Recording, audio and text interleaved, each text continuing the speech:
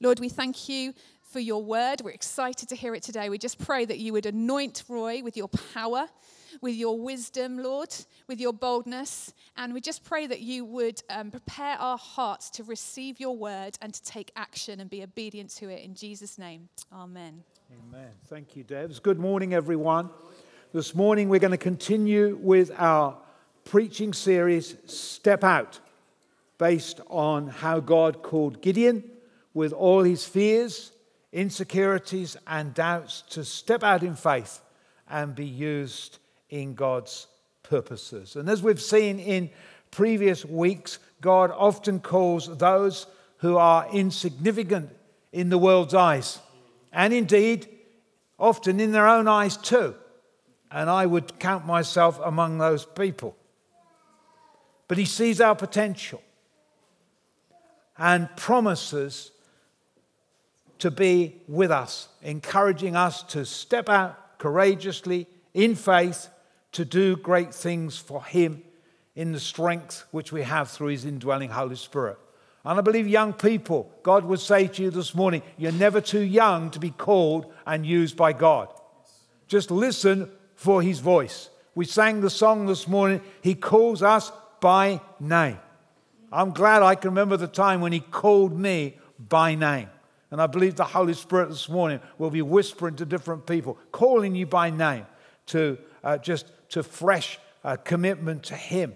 Well, thus far, much of what we've drawn from the life of Gideon had a personal application for each of us as individuals who have all been called to make a difference in our day. Today, however, although there'll be much for individual application for us to consider, the message will have more of a focus for us collectively as Redeemer Church, as I've been asked to speak on Step Out Together. Turn to someone next to you and say, Step Out Together.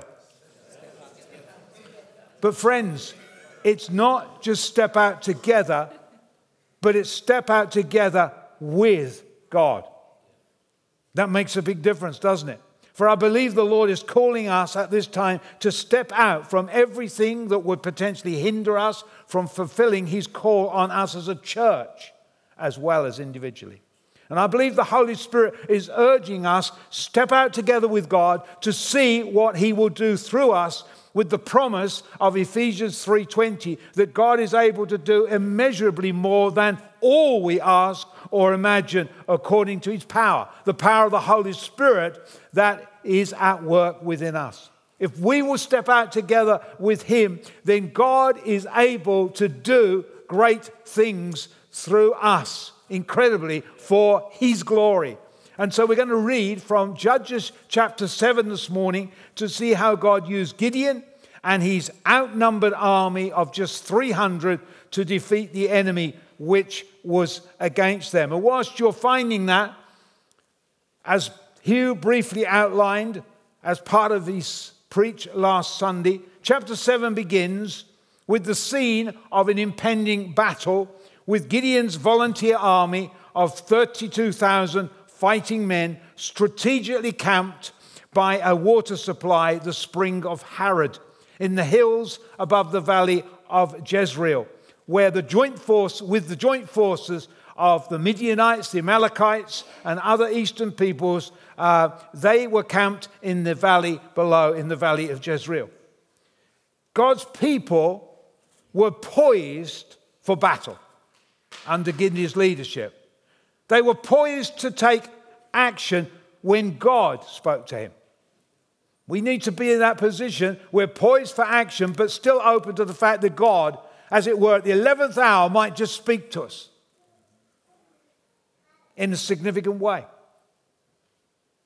And God told him that he had too many fighting men for God to deliver their enemy into their hands. And so God instructed Gideon to release everyone who was fearful of what lay ahead, so that with the reduced size of the army, there would be no possibility of them boasting that they'd obtained victory by their own might. And A couple of dozen left. No. 22,000 men left, leaving an army of just 10,000. The Lord, however, as many of you will know, told Gideon that he still had too many men, that he was to take them to the water for a drink, where God would test them.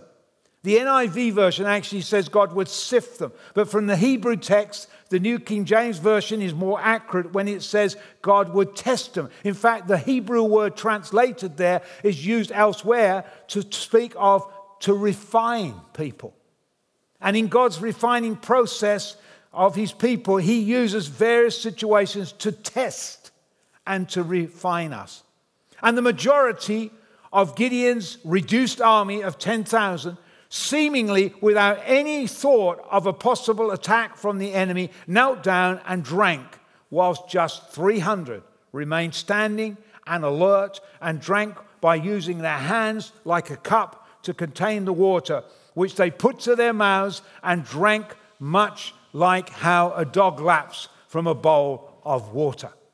And the Lord said to Gideon, with the 300 men that lapped, I will save you and give the enemy into your hands. And so 9,700 men were sent to their tents, and the 300 remained with Gideon. Have I got the maths right, Al? Yes. That's okay. That's just checking with a teacher from this school.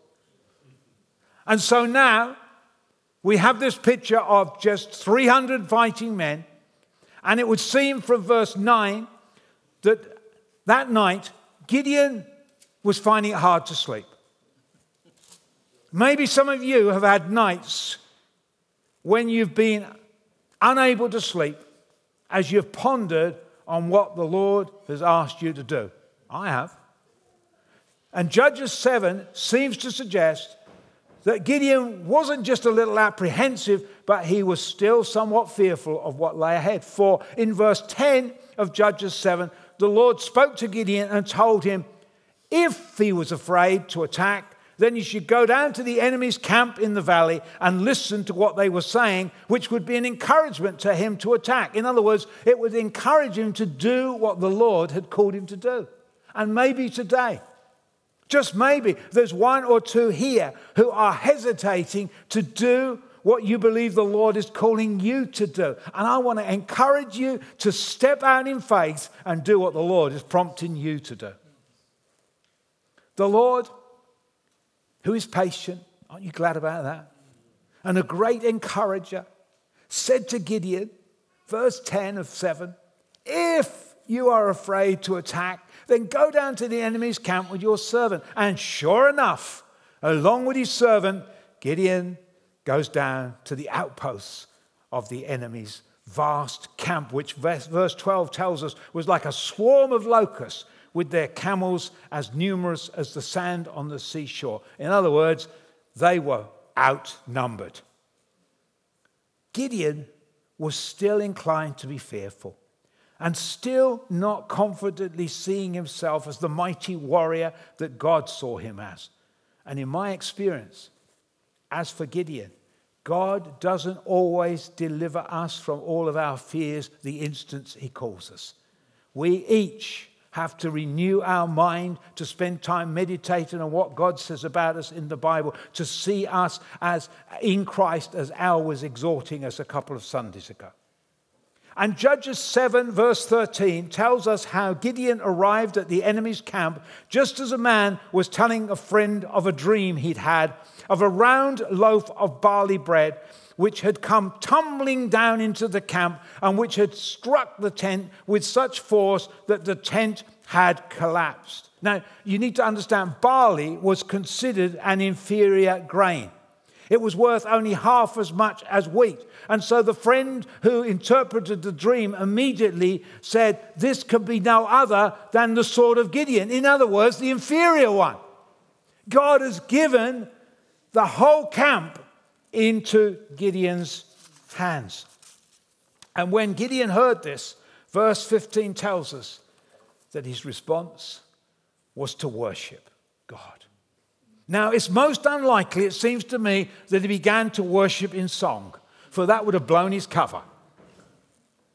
And as reflected in some translations, commentators say that in the original text it means he knelt down in worship. You see, at the heart of the meaning of the word translated as worship is to make yourself lower than the one that you worship, and thus kneeling is a posture of worship. I wonder, at such a time as for Gideon, what would your response have been? One of relief, might have been mine, or one of grateful worship to the Lord. Gideon didn't wait until the battle was over before he worshipped the Lord, but he postured himself in worship in response to what God had promised. Hallelujah. There's some promises that God has made into many lives here. Posture yourself in worship. Keep on worshiping and trusting him to bring it about. It's through faith and patience that the promises of God are inherited. And so let's read from this point in the narrative from verse 15 of Judges 7 through to verse 22. I'm reading from the NIV, and it's the But Lord version, not the Pardon Me version. Sorry, that's wasted for some of you. Verse 15, Judges 7. When Gideon heard the dream and its interpretation, he worshipped, literally bowed down and worshipped God. And he returned to the camp of Israel and he called out, "Get up! The Lord has given the Midianite camp into your hands." Notice that. He didn't say our, he said your hands. Because they were going to have to do it with him. Remember when Jesus fed the 5,000? Who did he use? Yeah? Who do you think God wants to use in our day? You're right, you. He returned to the camp of Israel and called out, "Get up, the Lord has given the Midianite camp into your hands." And dividing the 300 men into 3 companies. I chuckled this morning because I noticed we sit in 3 companies and we've got an elder in each company this morning. That may be significant, I don't know. Because elder doesn't always sit there. But he divided the army up into 3 companies. And he placed trumpets and empty jars of clay, Amadeus. You were spot on in the prayer meeting. He put in their hands empty jars of clay in their hands with torches inside. And he said, "Watch me." He told them, "Follow my lead. When I get to the edge of the camp, do exactly as I do. When I and all who are with me blow our trumpets, then from all around the camp, blow yours and shout for the Lord and for Gideon." Gideon and the 100 men with him reached the edge of the camp at the beginning of the middle watch, just after they changed the guard. They blew their trumpets and broke the jars that were in their hands. The 3 companies blew the trumpets and smashed the jars, grasping the torches in their left hands and holding in their right hands the trumpets they were to blow. They shouted, "A sword for the Lord and for Gideon." And whilst each man held his position around the camp, all the Midianites ran, crying out as they fled. When the 300 trumpets sounded, the Lord caused the men throughout the camp to turn on each other with their swords. The army fled to Bethshittah towards Zerah, as far as the border of Abel Meholah near Tabbath, or somewhere like that. Okay, you got the picture. They were not trumpets as you visualize. The only 2 silver trumpets were at the time of Moses. Is this kind of picture. They had their torch in their hand. They had their shofars in their hand. And some people have dared me to see if I can get a note out of this.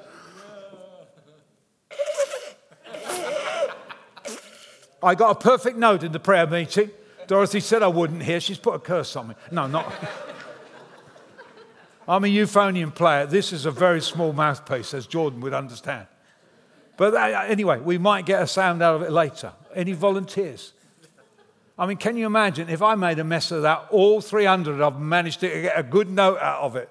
And I'll tell you, it was a racket, if I can put it like that, because the shofar isn't exactly the most tuneful of instruments. But let's get back to the script. It's much safer. Okay, Holy Spirit. And so, more importantly than me getting the note, is what can we learn from this to help us in our day be people who step out together with God to see him do great things through us. Amen. And firstly, I want you to notice from verse 21 that whilst each man held his position, God was able to do what seemed to be an impossibility. And as I've already reminded us, God has promised to his church that he's able to do immeasurably more than all we ask or imagine through us. Every single one of Gideon's 300 men each had an important part to play. They each had an assigned position to fill. Each had a specific place where they would take their stand. And friends, in a similar way, but different, each of us has an important part to play in God's purposes, no matter how young or how old you are. We're all different, aren't we? We're all unique. Each fearfully and wonderfully made, the psalmist tells us. Each with different personalities and gifts and different roles assigned to us. I wonder, what role, what position has God assigned to you to play in his purpose at this time? And importantly, can you be depended on to play your part? Paul advises Timothy as a church leader to trust responsibilities to faithful, to dependable people, 2 Timothy 2:2. It's important that we are dependable people, each faithfully playing our part, because the scripture tells us the church grows and is strengthened when each of us plays our part. Now, whilst there is a richness in the variety of our personalities and giftings, there is a strength in our togetherness. Psalm 133 will be familiar to many of you. It tells us that unity among God's people commands God's blessing, including evidence of the Lord's presence, like the anointing oil running down Aaron, the high priest's beard, onto his robe, and like the profuseness of dew which Mount Hermon is known for, which clearly, surely speaks of the fruitfulness that we can expect from the Lord's tangible presence amongst us, attracted by our unity, by our togetherness. In Acts chapter 2 and verse 44, Luke speaks of the togetherness of the believers of the early church and how the resulting blessing was daily salvations, verse 47, and the power of God at work with many powerful signs, including amazing miracles. Like Al, I too am not content to just read about how God was at work in such powerful ways in New Testament times, nor during times of revivals. But how about you? How hungry are you, friends, for a powerful visitation of God to change the city of Colchester, even to change our nation? You see, God responds to hunger. Think how blind Bartimaeus put his hunger on display. Think how Hannah in the Old Testament put her hunger and desperation on display. For us as a church to experience such measure of blessing that was seen in the early chapters of the book of Acts and in subsequent true revivals, then it is important that we each seek to do all we can to maintain unity among us. In Ephesians 4 verses 2 and 3, Paul urges us, make every effort. Sometimes it does take effort, doesn't it? Sometimes it takes effort to get along with people, doesn't it? I remember years ago, I went out preaching to a nearby town and got into ministry and praying for the sick afterwards. And the next day the phone went. The people had tracked me down in the phone directory. You had phone directories in those days.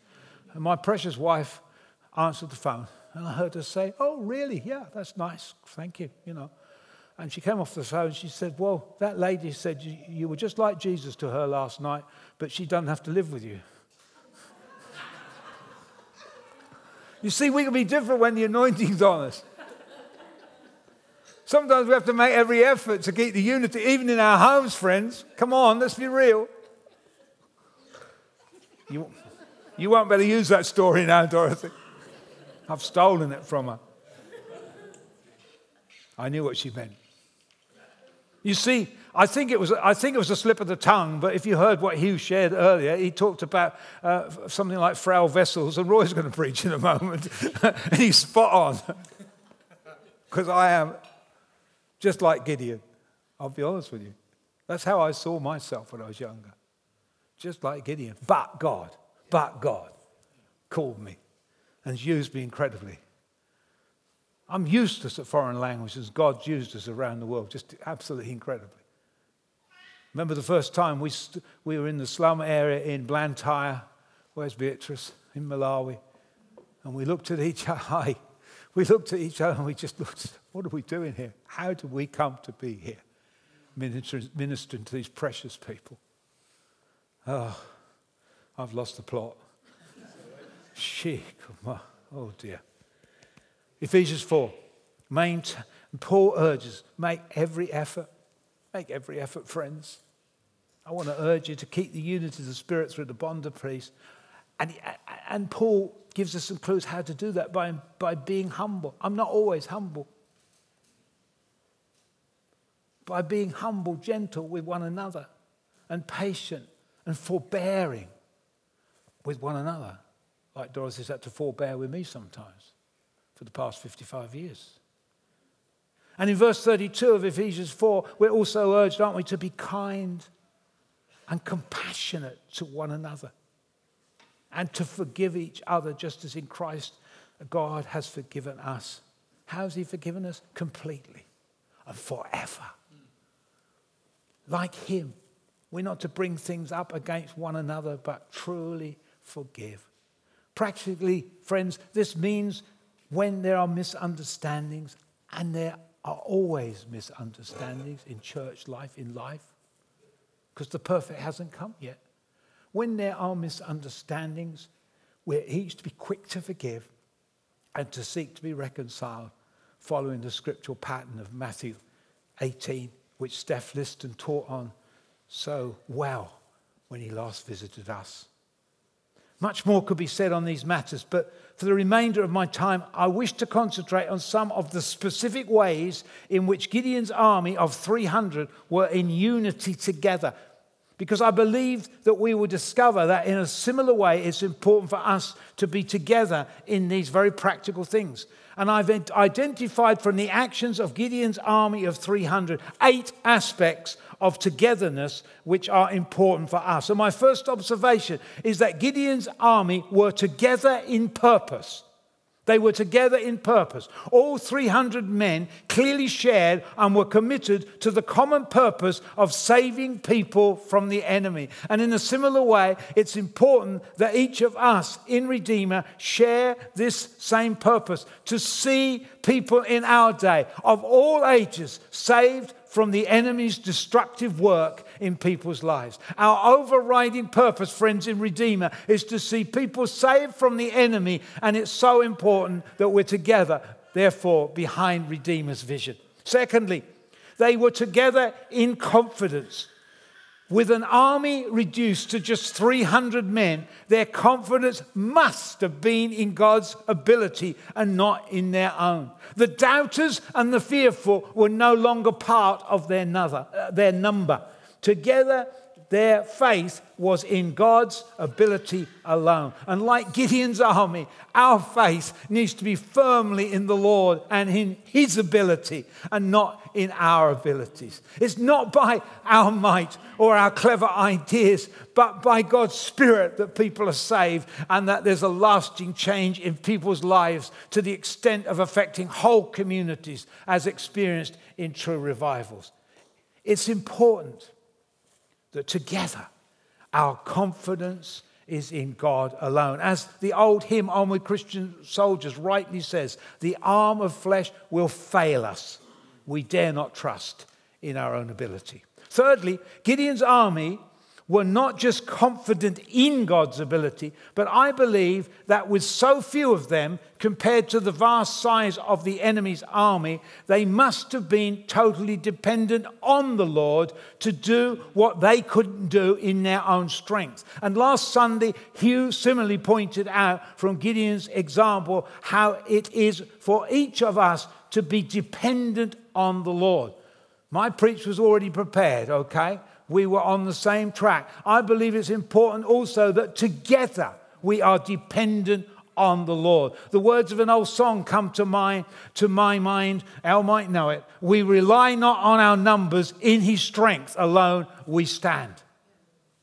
We have to be totally dependent on the Lord to do the things which only he can do. And so it's vital, friends, that we are together in the matter of corporate prayer. Because it's at such times that together, in humility, we express our total dependence on our God, who is able to do far more than we all ask of him. And just when you get to the prayer meeting next Sunday evening, because I hope you will, you find the preacher who's exhorted you to be at prayer meetings is not there, we will be ministering in Ireland, just to explain that next weekend. I don't want to give you room to be tempted to think badly of me. Fourthly, as Hugh said last Sunday, trumpets were blown in Old Testament times for different purposes, including to summon God's help.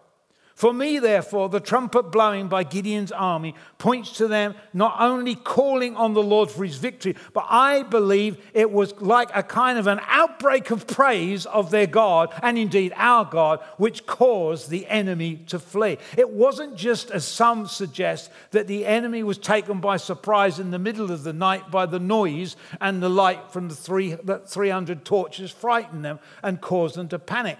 Hey, verse 22 clearly states that when the 300 trumpets sounded, much more effectively than my attempt this morning, the Lord caused the enemy camp to turn on each other with their swords. You see, there's power in the praise of our God. He responds supernaturally, sometimes using his angelic army and sometimes in other ways. Psalm 149.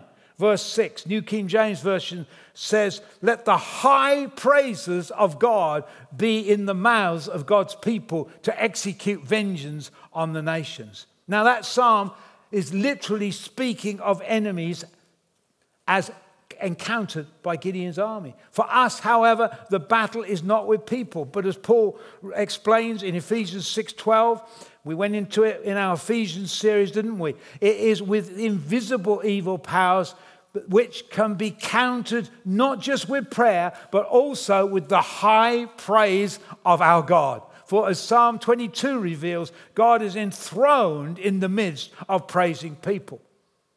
He is everywhere present. He's omnipresent, but there's a distinct manifestation of his presence and his rule which enters the atmosphere of praising people. And just put it this way, the enemy is far from happy to be in such an atmosphere. I reckon he was pretty unhappy this morning. Hello? No one in agreement? Oh, someone is. And I'll be honest with you, and I don't see this in any critical way, I include myself in it. I'm not sure that we've fully understood or yet experienced the power of togetherness in our times of corporate praise and worship. Such times when our praise of the Lord results in such a tangible manifestation of his presence and power that the works of the enemy, such as depression and disease, have to leave people who are suffering at the hand of the enemy. In fact, I've pondered on this story of Gideon, and I wonder if the outcome might have been different if a significant number of Gideon's army had decided they just felt tired that night and they didn't feel like praising or blowing their horns. Friends, I say that. Let's be a company of people who together all enter fully into our times of praise and worship. When Gideon's 300 men blew their trumpets, most likely, as I've explained, ram's horns, and they shouted. We sang this morning, let our shout be an anthem.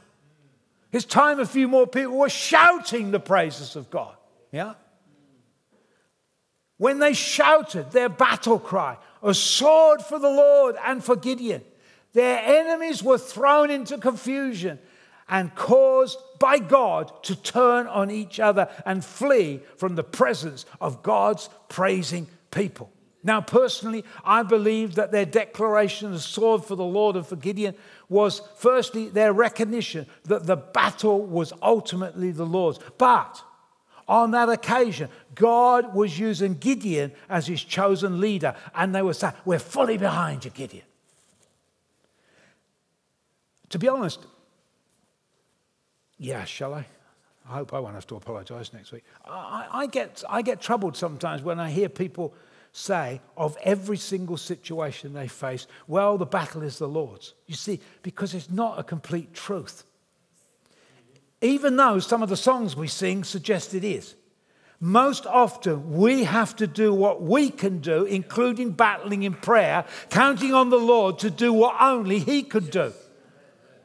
And if you look through Scripture, the Lord uses different strategies on different occasions. When God's people conquered Jericho, you'll be familiar with that, the Lord caused the city walls to collapse. When they conquered the city of Ai, the strategy was completely different. And it was on one specific occasion, at the time of King Jehoshaphat, when God's people were told through a prophetic word, a specific prophetic word, 2 Chronicles 20, they wouldn't have to fight that battle, for the battle was not theirs, but God's.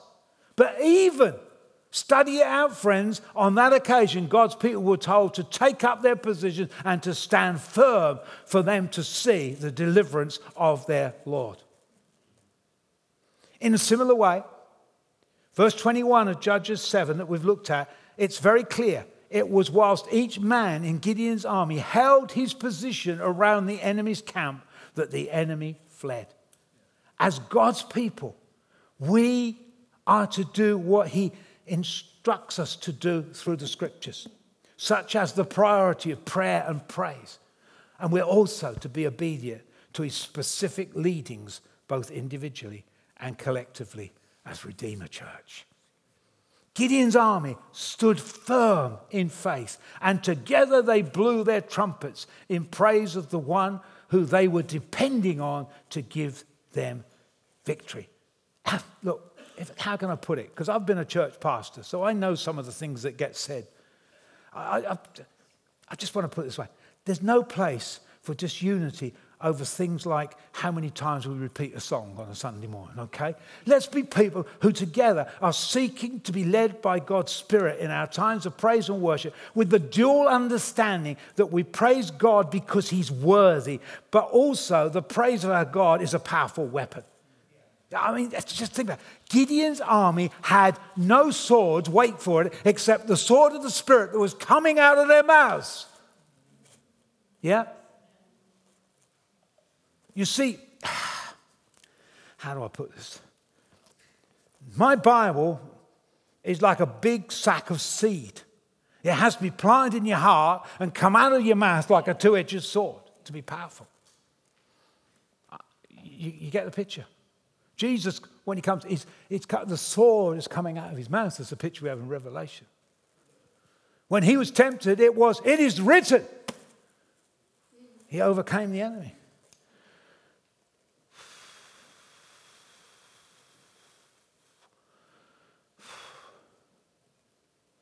They had no swords. They had a torch hidden in a clay pot and a ram's horn. But out of their mouth they said, it's the sword of the Lord and Gideon. And with that, God went into action.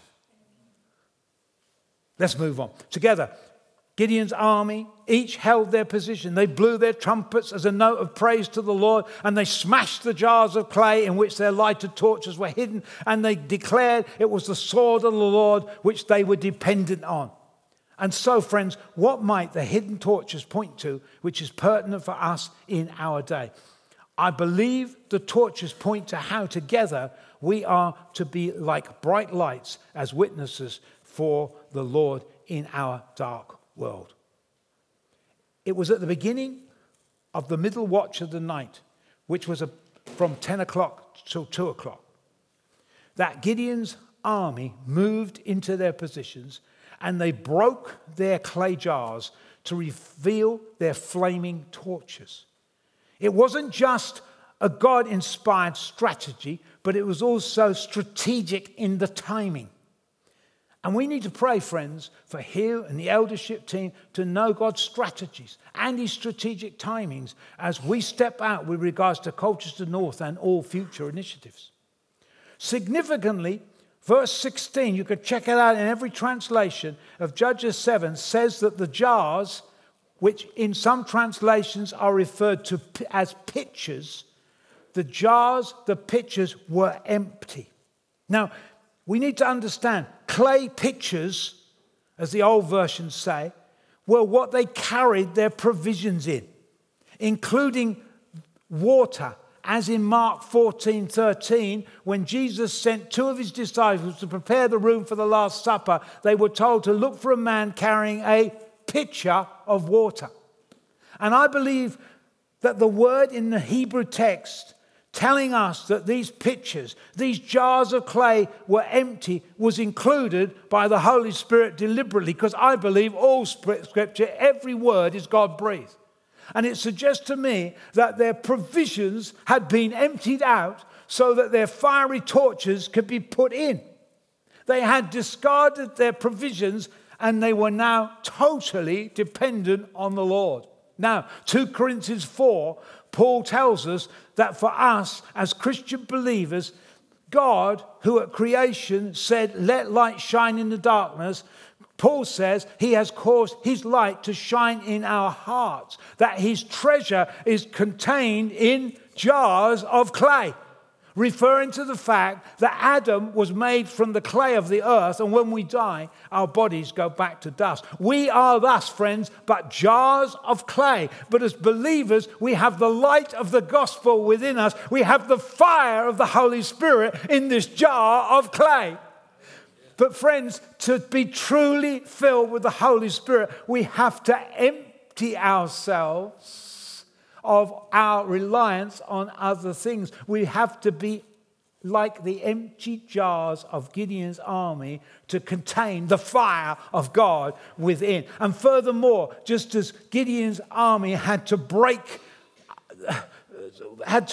their jars for the light to be seen, for it to blaze all the more brightly, we need to be willing to be broken vessels, to be used fully by the Lord. You see, God especially uses people with a broken and contrite heart. Just as Gideon's army carried fire inside jars of clay into the enemy camp, so we, as jars of clay, are to be the carriers of the fire of God into the enemy's camp in our dark world. Although Jesus is the light of the world, he taught that his followers are to be the light of the world, that we are to let our light shine in our dark world. I speculate again. Just imagine if only a few of Gideon's army had smashed their clay pots and the rest had kept their light hidden. The impact would not have been as great. But together they all let their light shine. And in a similar way, we are to let our light shine. The song says, everyone needs a savior. Shine. Let your light shine. Let the whole world see. Sixthly, the men of Gideon's army were together in their vigilance against the enemy. The 300 men whom God had used to conquer the enemy were those who had shown themselves to be vigilant. They were the ones who had drunk in a standing posture, lapping from their hands, staying alert to any possible attack of the enemy at any time. And at the time of an impending battle with God's arch enemy Satan, Jesus himself in the Garden of Gethsemane urged his disciples to do what? To be watchful and pray. And we too need to be watchful, friends, to be vigilant and aware of the schemes of the devil and his demonic army which are targeted against us. Remember, the devil prowls around like a roaring lion, looking for whom he might be able to devour. Be on your guard and give him no opportunity into your life through an open door, such as holding on to unforgiveness. We each need to be vigilant against the attacks of the evil one and to live lives clothed with the spiritual armor so that we can stand against the enemy. We live in a fallen world, don't we? We live in a battle zone. And as God's people, we are a target. Together, we need to be vigilant and pray for one another, especially at times when individuals come under specific personal attack. And not only were Gideon's fighting men vigilant, but individually and together they stood their ground. As we observed earlier, whilst each man held his assigned position, God was able to do what seemed to be an impossibility. We live at a time when God, his word, and his people are under attack in so many ways. It's important, therefore, that as Peter urges us in 1 Peter 5 verse 9, that we stand in the faith and also against the enemy. Let's seek to be people who, in the words of the Apostle Paul in 1 Corinthians 16, say that we are on our guard, who stand firm in the faith and who are people of courage. When in Ephesians 6, Paul speaks of the spiritual battle which the evil powers wage against us, he urges us, does he not, again and again, verse 11, verse 13, verse 14, to stand our ground against the attacks of the enemy. We each individually, with the Lord's help, have to stand firm. And when we do, then in a very real way, we benefit from the strength of standing together. It's so important that we together, we are vigilant, and together we stand against the enemy's scheme. That together we are contending for the Christian faith, which, as Jude reminds us, has been entrusted to us and passed down the generations. To stand together in these matters is so important, so that together we can step out in faith into all that God has planned for us. And my final point is that there is a togetherness in the way in which Gideon's army followed God's chosen leadership.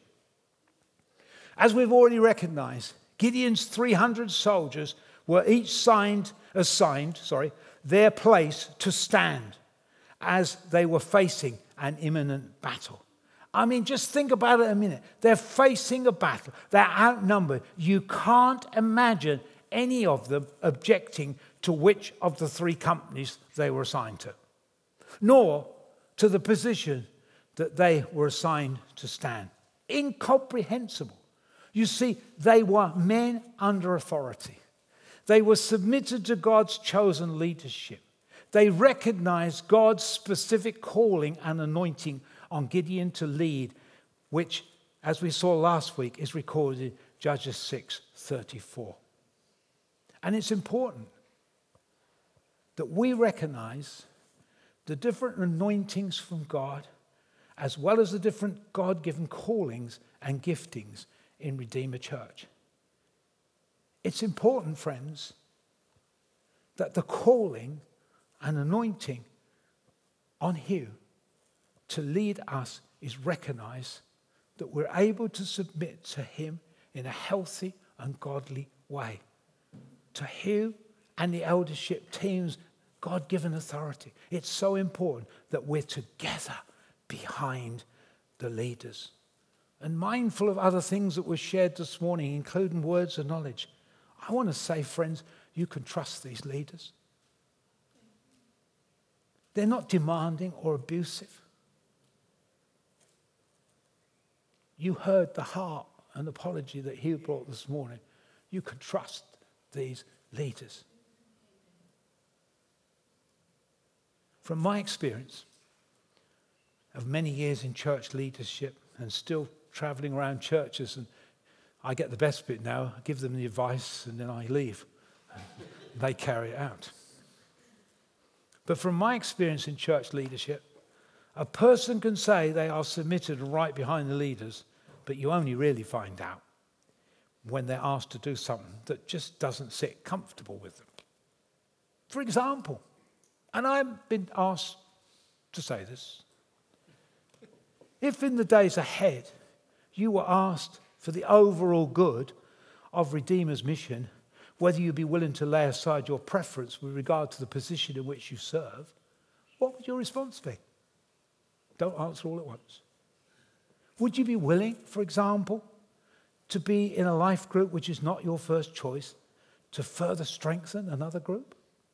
I'll leave those thoughts with you. I hope I would be willing, for I'm mindful in Hebrews 13:17, we are urged to obey our leaders and submit to their authority, to obey them so that their work will be a joy and not a burden. I never want to be a burden on these elders. I've been there. I've served as an elder. The scripture says, obey them so their work will be a joy and not a burden, because if you don't, it's of no advantage to you. Why? Because they're clay pots with flaws as well. The issue, what I'm digging around at is, are you a good follower and happy to serve under God's choice of leaders, or do you like to be in charge and do things your way? Now, I'm not contradicting last Sunday's message when Hugh was exhorting us to take initiative. You can take the initiative and responsibility for something and also be a good submitted follower. The late Peter Wagner, missionary and author of some 80 or so Christian books, wrote in one of his books his observation that growing churches not only have good leadership, but the church members are also good followers. In fact, I seem to recall that it might have been him who went as far as to suggest that congregations of successful growing churches around the world had the spiritual gift of followership. Now, personally, I'm not sure there's such a spiritual gift, but I do believe that Wagner's observations support the importance of us being together in wholehearted following our God-appointed leaders. In Judges chapter 4, and I begin to wrap up, and thank you for listening so well. In Judges 4, it contains the record of another battle, when God enabled his people to push back the enemy at the time when Deborah was a judge in Israel. And Judges chapter 5, verse 1 tells us that on that day, the day of victory, Deborah and Barak sang a prophetic song which contains lasting truth, which is pertinent for us today. A very loose translation of what they sang was, when leaders boldly lead and people willingly follow, then bless the Lord, exclamation mark. It's saying just look at what can be accomplished when God's leaders courageously lead and when God's people wholeheartedly follow them. The enemy can be overcome and God's people can accomplish great things. Some of us used to sing an old song, through our God we shall do valiantly. It is He who will tread down our enemies. We'll sing and shout His victory. Christ is King.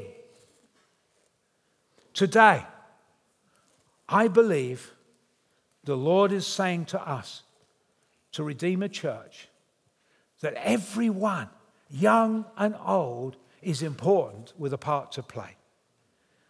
And that the Holy Spirit is calling us. Can you hear the call?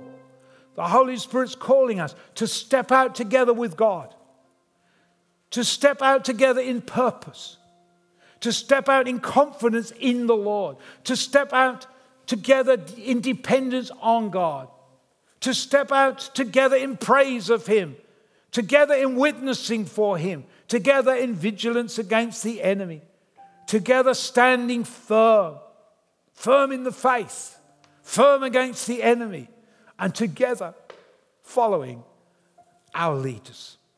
He's calling us to step out together with Him, to step out in faith and expectancy that He will do through us in the coming days immeasurably more than all we ask or imagine. And I want to invite you to respond to the call which the Holy Spirit is making at this time by standing, if you feel able to, by standing prophetically and making a fresh surrender to the Lord. And maybe for you, it will be the first time you've surrendered your life to King Jesus. and accepted how he died in your place and rose again to give you eternal life. And if today you're doing this for the first time, please make yourself known to myself or Hugh or one of the other elders, to Al or Tom, at the end of the meeting, so that we can pray and help you in the life-changing step you are taking today.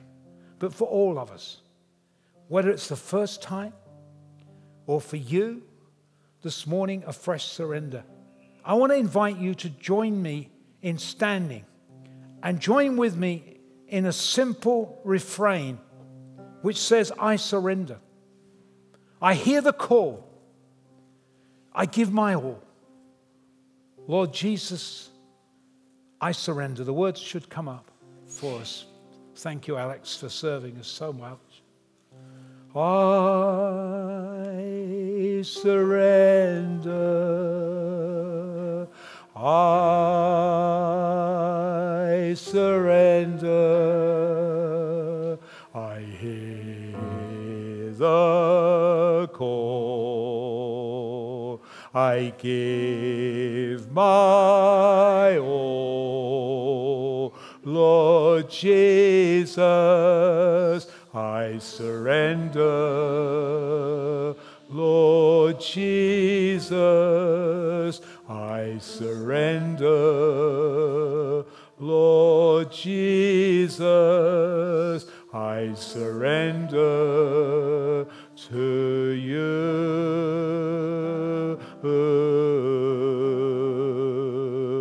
Lord Jesus, I surrender to you. Will you sing that again or pray it out? I surrender. I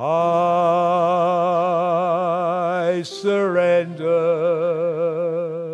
I hear the call. I give my all. Lord Jesus, I surrender. Lord Jesus, I surrender. Lord Jesus, I surrender to you.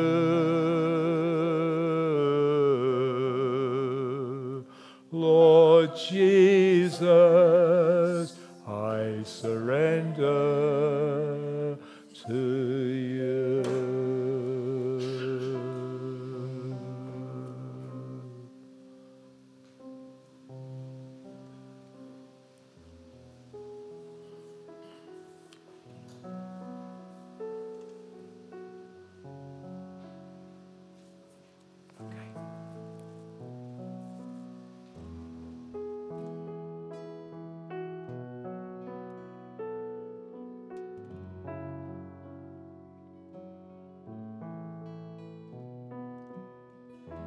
Lord, I give you my heart, I give you my soul. I live for you alone. Every breath that I take, every moment I'm awake. Lord, have your way in me. Lord, I give you my heart, I give you my soul. I live for you alone. Every breath that I take, every moment I'm awake. Lord, have your way in me. Lord, I give you my heart, I give you my soul. I live for you alone. Every breath that I take, every moment I'm awake. Lord, have your way in me.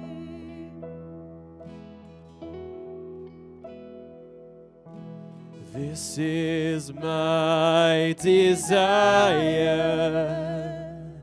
to honor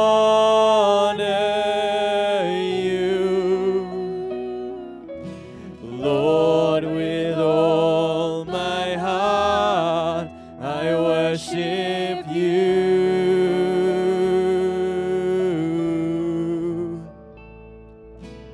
All I have within me, I give you praise.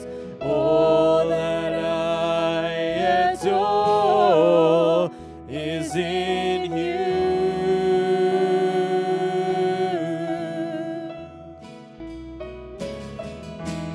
Lord, I give you